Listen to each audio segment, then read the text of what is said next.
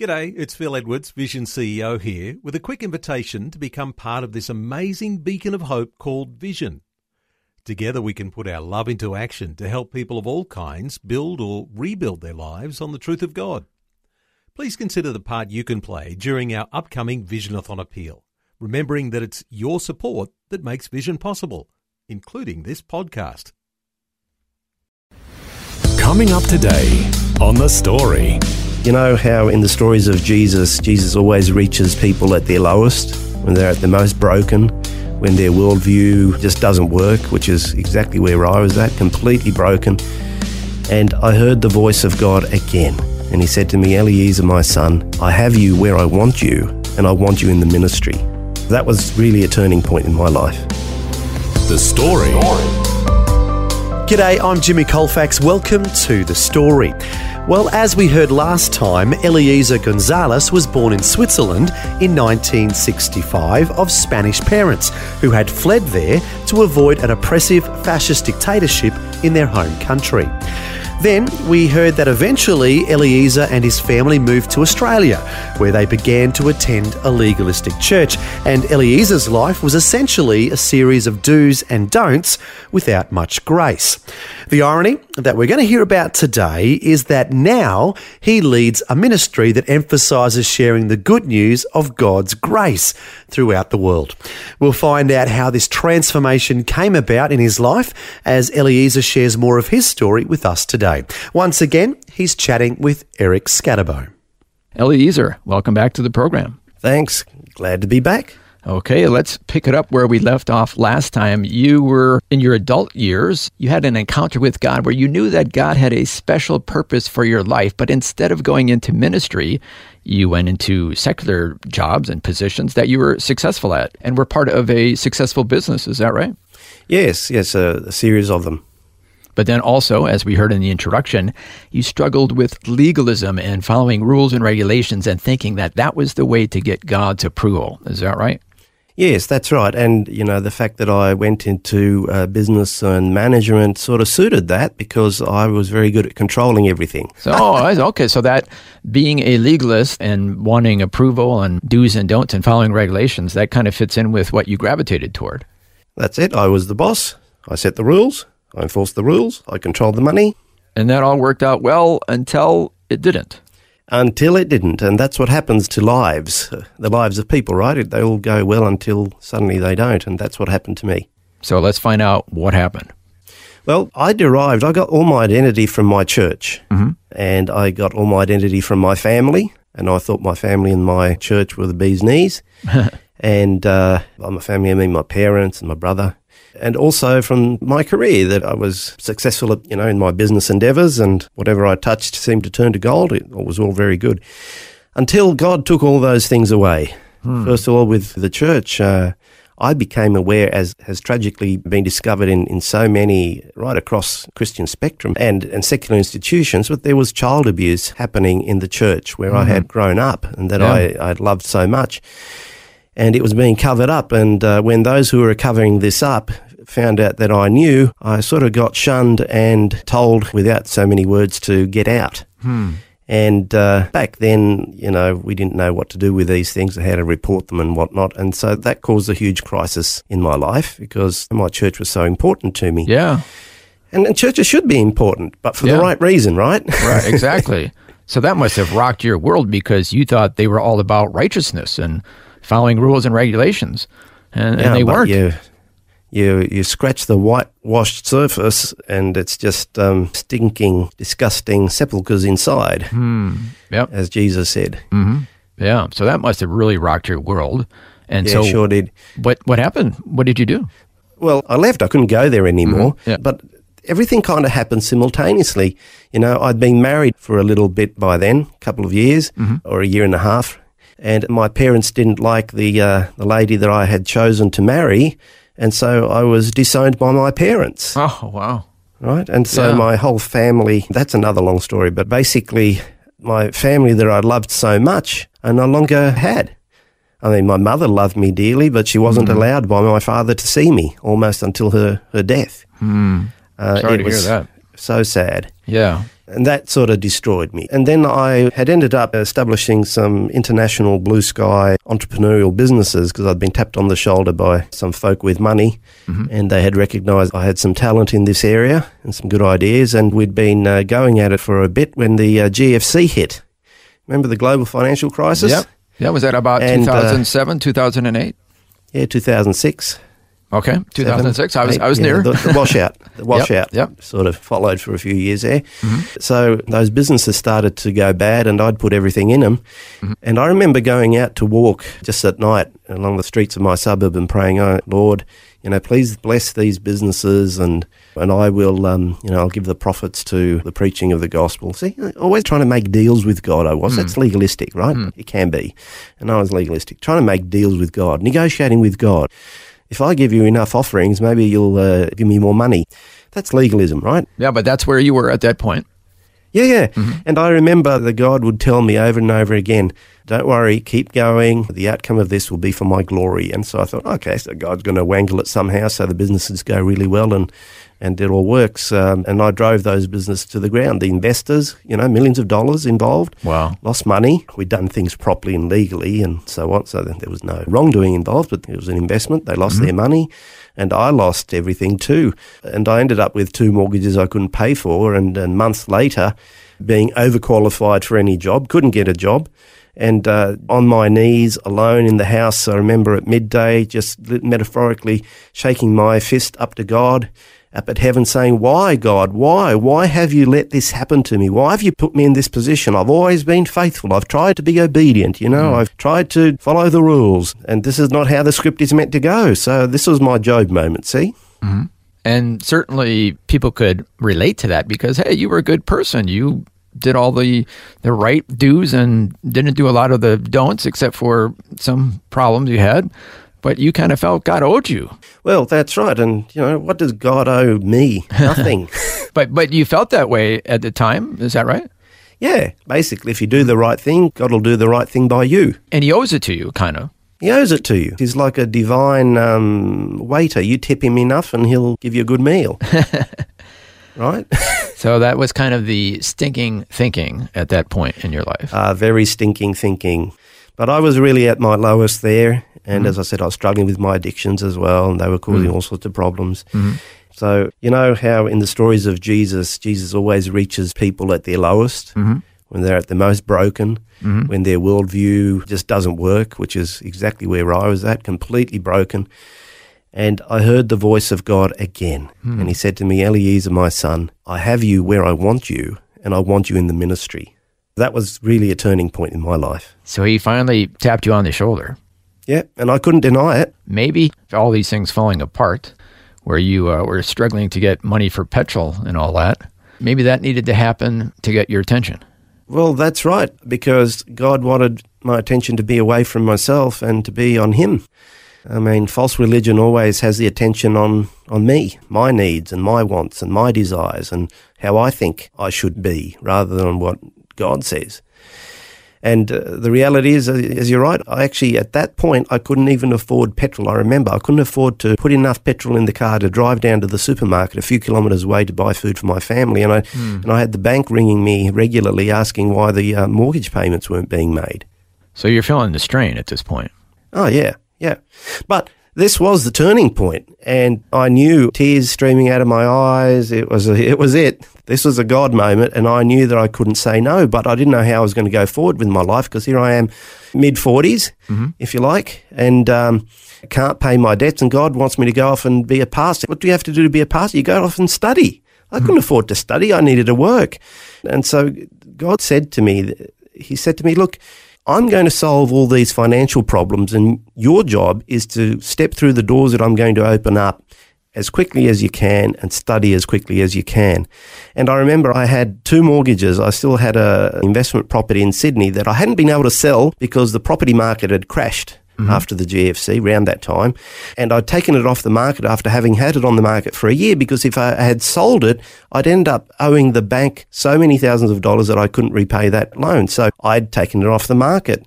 God said, put it back on the market. I put it back on the market, and within a week it had sold and I'd cleared $50. How's that? There you go. You know, My wife had applied for a job very recently and she'd been turned down. I said to her, contact them again. And she said, why? They turned me down. I said, no, just contact them again because God said he's going to take care of us. So she contacted them and they said, oh, you were really good actually. Actually, we've got another job here and it's a higher level job than the one that was advertised. Oh, my goodness. Would you be interested? Yeah. So she got a part-time job that helped to tide us along. And then other fellow Christians who found out that I was studying for the ministry and had kind of always thought that I should have been, well, they started to make money appear in our bank accounts and give us envelopes with money and whatnot, and that was like that for years, which is very humbling for someone, from a Southern European background where, the man's got to provide. Yeah, and also you were so successful business-wise before this. Yeah, so it was very humbling. And God was right, within 1 year of that day, I'd completed 2 master's degrees. Can you believe it? One in theology and one in New Testament history. Wow. And 18 months after that, I'd completed a PhD. And I'd completed it so quickly that Macquarie University in Sydney didn't want me to submit my PhD thesis in case it wasn't good enough because they couldn't believe it should have, I could have done a good job in doing it so quickly. I actually done a very good job. So I spent the next 6 months just writing research papers and publishing. But also, meanwhile, God was working on your heart. It wasn't just about head knowledge at this point. No, because all this study I did for this 3 years or so, or 2.5 to 3 years, I all did from home. I did it, I guess it's just research really, mainly, and correspondence. So I remember I spent so many hours just reading the teachings of Jesus and the stories of Jesus in the Gospels over and over again, because I knew that what I had believed before and how I had understood God and the world and myself hadn't worked. And I wanted to learn what the message of Christ was firsthand. And so I put out of my mind every sermon I'd ever heard, every book I'd ever read, anything anyone had ever told me, and I just drank it from the source. And I just discovered the message of Jesus as if I'd never known it before, the gospel. And it was just so liberating and so freeing, and it was just amazing. When I'd finished that, then I started with the book of Romans and the epistles of Paul, because, someone once said that Jesus made the atonement, but Paul explained it, right? Yeah. I'm just curious to know, someone's listening and saying, I don't really follow. You were into religion and you were following a bunch of rules. And then what was this epiphany that you had? What's the difference now? The difference is that I saw that you've got to put Jesus at the center, at the heart, and that his message isn't one of judgment and condemnation and rule following, but his message is one of mercy and grace and forgiveness and freedom. And see, what I used to believe before, Eric, is that he saved you freely, like he forgave your sins, and then he said to you, now go and be a good boy, because at the end of the day, I'm going to look at how much of a good boy you've been, and you're only going to get saved if you've hit a certain standard of goodness. So it was like there were 2 phases to my salvation. And I realized that there aren't. It's all of grace. It's all because of what Jesus has done at Calvary. And my salvation is only dependent on the fact that when I trust in Jesus, he declares me perfect and accepted by God, fully accepted, without any works that I have done or ever will do. And then where does doing good things, where does that fit in and following Well, it's the most logical thing in the world, Eric, but I could never see it before. Where that follows is that now, because I've been freed from the bondage of sin by Christ's sacrifice on the cross, freely through his grace, now my heart is full of gratitude towards God. And I want to live a life that serves him and honours him and obeys him. And God sends the Holy Spirit into my heart to help me do just that. But whatever kind of life I live, as long as I'm connected with Christ through faith, it doesn't count towards my salvation because I'm already saved. And that was the epiphany that I had. My identity is based only on the fact that I am a child of God, redeemed by his grace, that I've been loved from forever and I will be loved for forever. And I accept the gift. And that's the basis of my identity. And because of that, I can get through anything. My whole view of God and myself and others just radically changed.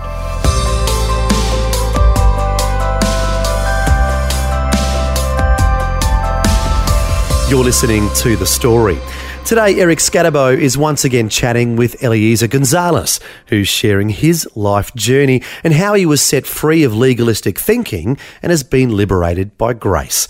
We'll hear more of Eliezer's story and how God was working in his life when we return. The Story. If this program has highlighted something you'd like prayer for, we'd love to pray for you. Call 1-800-PRAY-FOR-ME. That's 1-800-772-936. It's a free call. Or text 0401 132 888.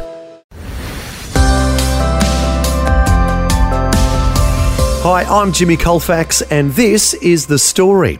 Our guest today is once again Eliezer Gonzalez, who's sharing his life journey and how he's been set free from legalistic thinking by learning more of the Bible and what God is really like. Next, we're going to find out how this impacted his life as he continues sharing his story with Eric Scatterbo. So what happened after you learned more about what God's character is really like? Well, I finished my studies and then I found myself broke again and unable to get a job no matter how hard I tried because, I was in my mid-40s and I was very scary, I guess, for an employer, PhD, 2 master's degrees, and I was applying everywhere and just couldn't get a job. At the same time as I was praying for the Lord to lead, unknown to me, the founder of a gospel ministry called Good News Unlimited and his daughter had gone off to Darwin, specifically on a prayer retreat, to pray that God would find someone to continue the ministry of Dr. Desmond Ford, the founder of Good News Unlimited, because he was already in his mid-80s and getting tired. And unknown to them and without permission, I received a phone call. Someone rang me without permission, telling me about the need of this ministry and basically offering me the job. Would I be willing to consider it? Now, the problem with me is that I'd known about this ministry back when I was younger, and it was truly a gospel ministry, but I had a lot of baggage from all the wrong legalistic ideas I had about Christianity. And in my younger days, I thought that Dr. Desmond Ford and this ministry were basically off the rails and preaching the wrong thing and that they were the enemy. And so now, although I'd understood the gospel, I still carried a lot of this baggage, and joining this ministry was the last thing that I wanted to do. And to cut a long story short, the Lord had to drag me kicking and screaming to accept this position. And he did it through a series of miracles where he made it so clear. Don't tell me miracles don't exist. He made it so clear to my wife and I, because neither my wife nor I wanted me to do this. He made it so clear that it was his will. It was extraordinary. And so now what is your position with Good News Unlimited? Well, now I'm the managing director and senior pastor. When I took it over, it was literally a dying ministry. It just printed magazines and some books with very limited circulation. But now, by the grace of God, we've been able to transform it into a truly global ministry that actually shares the gospel that's saved and freed me with people from every nation on earth. Wow. So at the end of the day, it's perfectly in sync with what you know God's character is. Oh, absolutely. And, God's been so faithful to me. And you know what, Eric? It's amazing. All those jobs that I had before where I thought I was just marking time, God used all of those skills, every single one of them in this role. It's like God's tied all the threads of my life together. Wow. And so part of your role as the director of Good News Unlimited is traveling and being an evangelist. Tell us about what happened one time when you were going to go traveling with your son. Yes, well, this is about a year after I joined Good News Unlimited, and it was kind of, for me, confirmation that I was doing what God wanted me to do in a very sort of dramatic way. So I had been invited to go and address refugees from Africa in Belgium, refugees from Rwanda and elsewhere. There's a lot of them there in Belgium, and to preach there to them.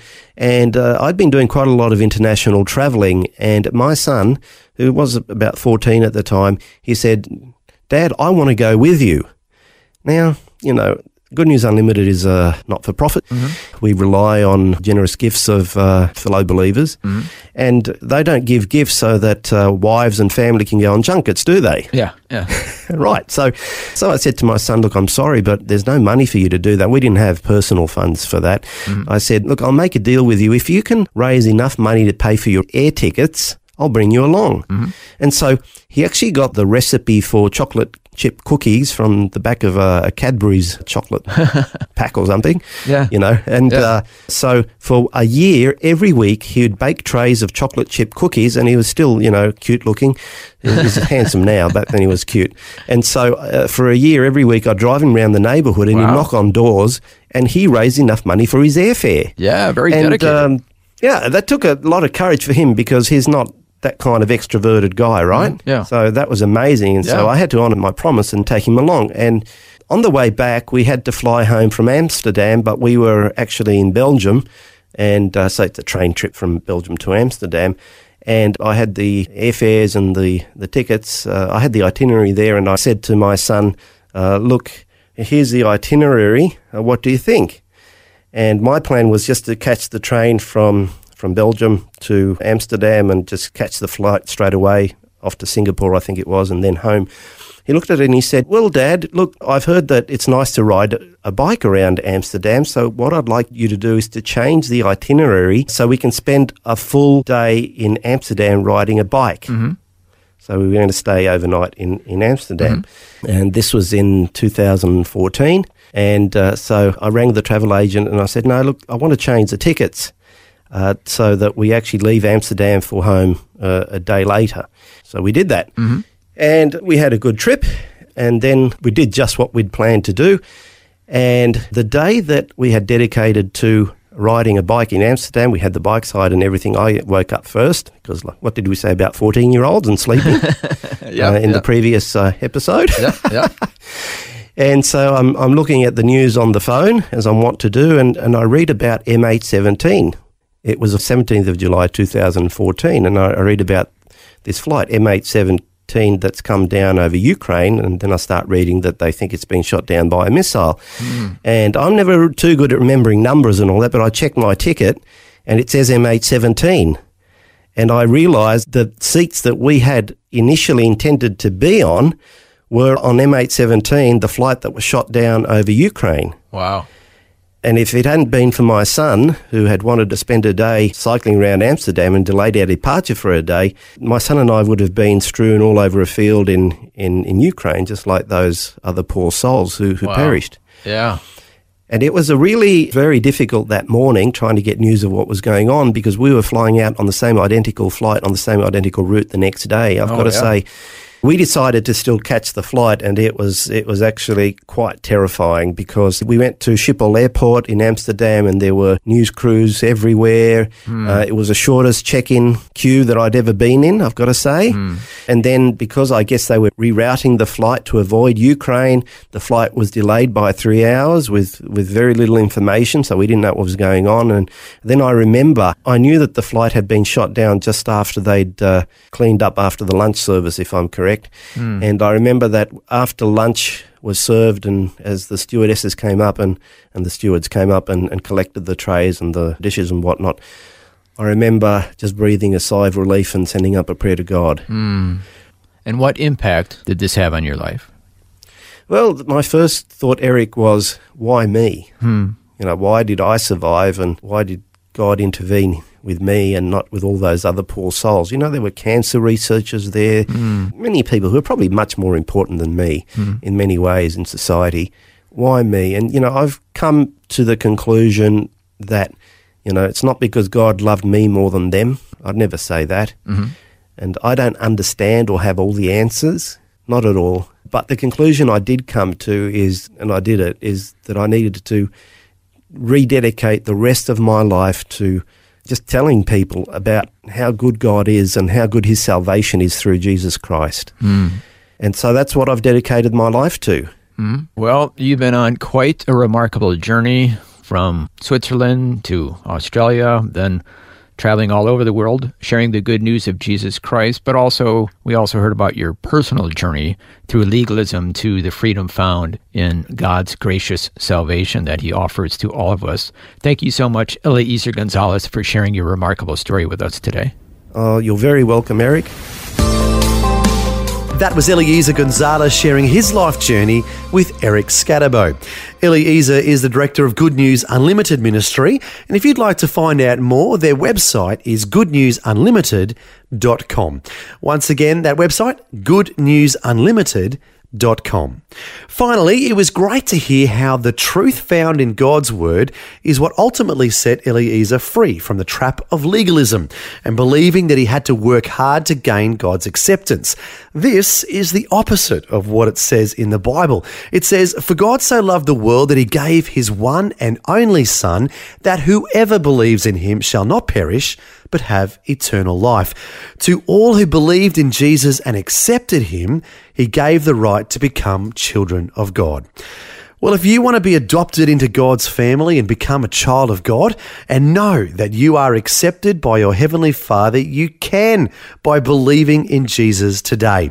If you'd like to pray with someone about this, our prayer line is 1-800-PRAY-FOR-ME.